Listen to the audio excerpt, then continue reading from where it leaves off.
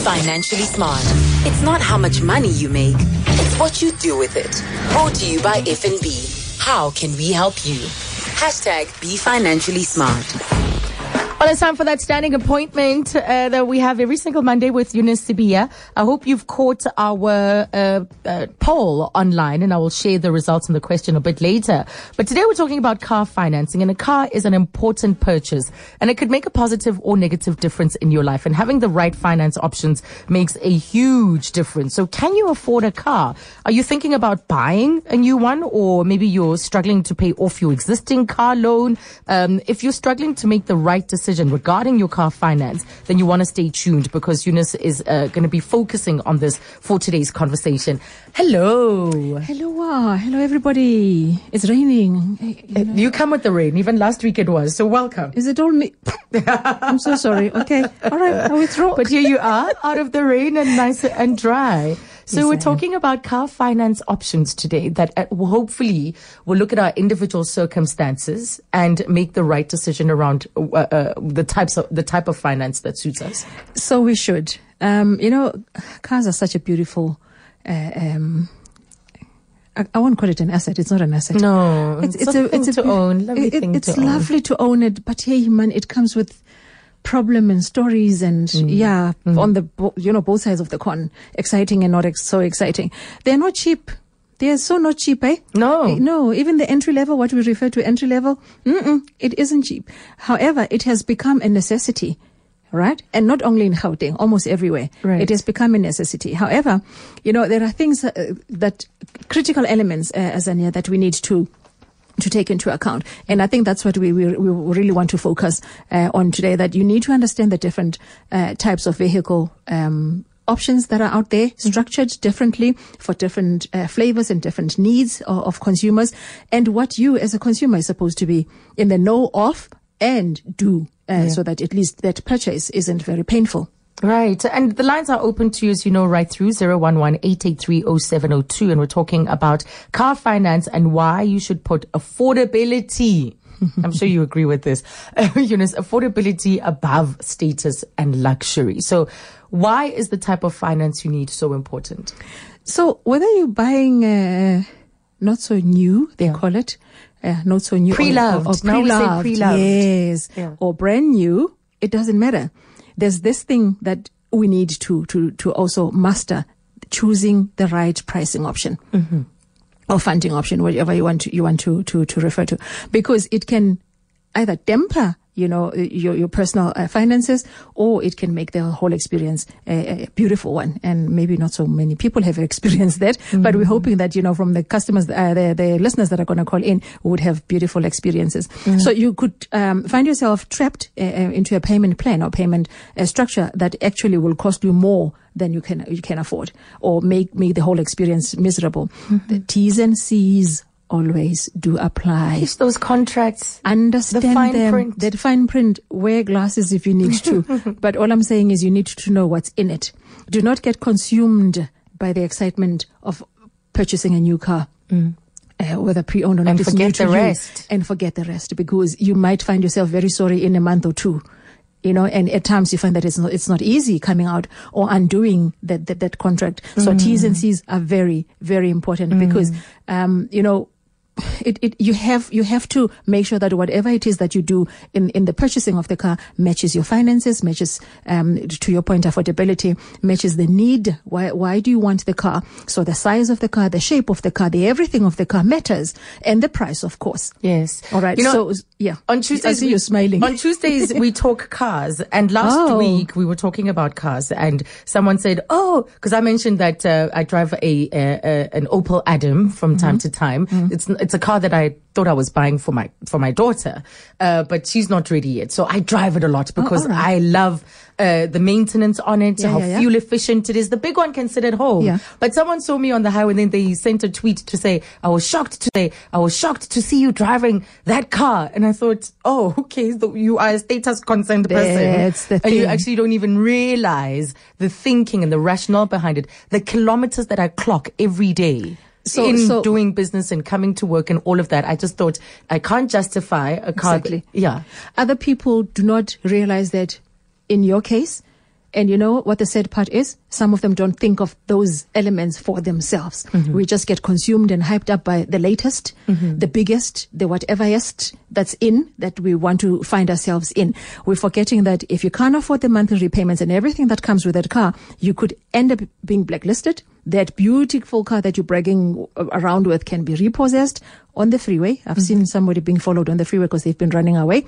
They caught up with him on the freeway. He had to take out everything from the boot and stuff like that. You wouldn't want to experience that kind of a thing. Not at all. So I thought the big one can stay. I don't want that kind of mileage on it. Yeah. And then the running around every day can go on a car that's affordable to maintain. The tires. It makes sense. Everything about it. So Eunice, put your headphones on. We've got quite a few important already. calls. Dumi, you're calling from Pretoria. Hi, Dumi. Hi, how are you guys? Very good. Welcome. Hi, Dumi. I'm good. I just want to know: is it a wise financial decision to use your house bond to buy a car? In other words, to refinance your house bond to buy a car? Dumi, you should see my face right now. It's a clear no. It's a bad idea. Dumi, All right. there's quite a few elements. Yeah. Can you elaborate on that? Yes. But even your voice tells me that you know what the answer should be. That Hey, Dumi. nervousness. Yes, yes. Look, a bond is an expensive loan. So compare the structure of your bond, compare the terms left before you finish it off, compare the interest rate and what have you, and then do the same with the vehicle finance that you have been offered if you have applied, or apply for one and compare the two. I wish you could sit with somebody who's very sensible to give you the best advice, because both of them are very delicate. That's all I'm saying. Right. It's very, yes. And can we Vehicle look finance? at that refinancing of a bond in future? Yes. What the implications are? Beautiful. Right. We'll Yeah. put it on our agenda. But to Nice question to me. Yes, thank you for it. But Eunice says, bad idea. Get the best, be very well informed about every single aspect, the minutiae of both, of different Thank you, lady. options. Thank you. Sure, And then Christopher in Randburg. Hello. Hi, Azania. Hi, Christopher. Hi. Hi, and hi to your guest as well. Hello, With Chris. me, I've had my car for about 8 years now. It's paid off and it's serving me very well, but I feel like I need something new, right? But I've been looking at rent-to-own options because it doesn't affect your credit report. You're not subject to interest rates and things like that. And it often comes with a service plan. Built into it. Okay. And with like tracker as well. The deposit is often very high, but I'm actually looking at options like that. And then the monthly installments are quite affordable also. So I'm looking at that as an alternative. It is pre-loved. It's very seldom to get a new car to rent to own. But yeah, I'm finding that it's not a need. My car is serving me very, very well. So you can take your but I time. You want can something afford, new. and you can Yes. afford to take your time. Christopher, Beautiful, Christopher. let's look at that. Thank you for the question. Just listen out on the radio, because I think then we can look at the various financing options and maybe you'll find one that suits you as well. Thank you. Thanks, Chris. Okay, thank you. So let's start with the one that he's put forward, the rent to own option. So the rent to own. So this is now we're tapping into the different options Yes. that listeners can use or need to be mindful of, so that you're able to choose the best one that fits your pocket, that suits your needs, and don't just take anyone that's put under your nose. So the rent to option, rent to own option. It's almost like the lease agreement that I'm going to refer to. Yeah. So this is where you buy a car, not with intention to own, or you can buy on a rent basis, and at the end you can decide whether you want to take ownership or you give it back. But on both options, there are very strict terms and conditions that do apply, because if you're renting it, it's not yours like 100% because you're renting. It's not like the installment agreement that most people use when I buy it off from the dealer or wherever, and I'm paying it off so that at the end of the payment or at the end of the term, it becomes mine. So that one I'm purchasing, when I use installment agreement, I'm purchasing with the intention to own at the end of the payment. And the installment is lower, hence the amount that's due at the end, if you want to own it. Oh gosh, I'm going to come to that. Okay. Do not complicate my flow, Okay. because I want that to stand on its own. I'll Okay. talk to, you're referring to the balloon payment. I'll come to that one. It makes me cringe every day. I want to cry already. The lease agreement and rent to own and stuff like that, there are very strict conditions, because if you're renting it, it's not yours, it's somebody else's. You're renting. So there's going to be rules that the dents must be this and the mileage must be that and everything. So go into that one with wide eyes. Okay. Same as the lease agreement. You are leasing the car that doesn't belong to you, but you must be mindful what the conditions say at the end, that you'll give it back, and what are the conditions of giving it back? How do they want it? The state it must be in. The state it must be in, the mileage and the everything. Or it's a lease agreement, but at the end, it's open for you to take over. What are the conditions? Okay. So I've mentioned two options at the moment, installment agreement and lease agreement, which is not far from rent to own. I will quickly put in the balloon payment here. I was going to touch on it later. So the balloon payment is what most people opt for. Azania, for me, it's not the best. I'm putting it very mildly. Ooh. Right. What it is, it's like when you've bought a big piece of meat and you know that you're not going to use it all right now, you take a portion of it, you throw it in the deep freezer, right? A while later, when you pull it out, it has a whole deal of frost on it. That's how I define balloon payment. So you buy a car that is expensive, right? Let's face it, it's expensive. You are not affording it right now. You want it, you love it so much. So the arrangement is that, okay, fine. At the moment, this car is 750,000 rand. You qualify for 500,000 rand. We'll take the 250,000 rand, put it in the chest freezer. And defer it. Yeah. Yes. You service the 500,000 rand that you qualify for as if you've bought a car for 500,000 rand. At the end of the term, if it's a 5-year term, at the end of the term, they're like, oh, Miss Eunice, please come back. We need now to open the chest freezer and deal with what has been frosting in it. So that piece of meat that you put away is so what you're going to have to deal with a frost before you get to the meat. That's the interest that would have been accumulated by the 250,000 rand that has been put aside for you as a balloon payment. It comes out ballooned. So at the end of that term, you better have some serious hard cash. At the end of the term, you better have something serious to work with, because you might find that this 5-year-old car isn't breathing very well at that time. You need to, get rid of it and get a new car. However, you still have the balloon payment. Then some people say, okay, I'll top it up onto my new vehicle. People are swimming in debt because of such decisions. So a balloon payment for me just tells you that you actually are not right now affording that car. Take something less, because the payment that they're going to finance is what you qualify for at the time. It's an option. It's out there. You take it. It's up to you. Be mindful. What is it that you're opting for, and take it with open eyes. That you might be crying at the end of that term. Could. I just want to add 2-3 more other options. So at F&B, over and above these that we have what we call a dealership finance. This is where we allow consumers to buy vehicles that are older than 10 years. Yeah. So it's a differently structured, uniquely structured finance option. You can read up on it if you're interested. So dealership is no less than 10 years. Yes. Okay. Yeah. 10 years and older.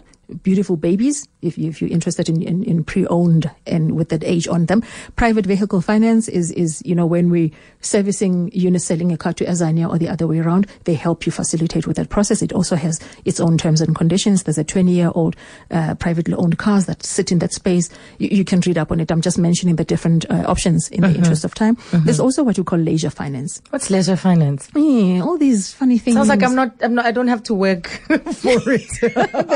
There are people that can afford things just for leisure. It can be that beautiful big Harley that you've been wanting to have. It can be a yacht. It can be whatever. Oh, I yes, see. A helicopter. I need to know about this. I'll be buying a boat one day. You see? Yes, it'll sit in the leisure finance thing. Okay. Yeah.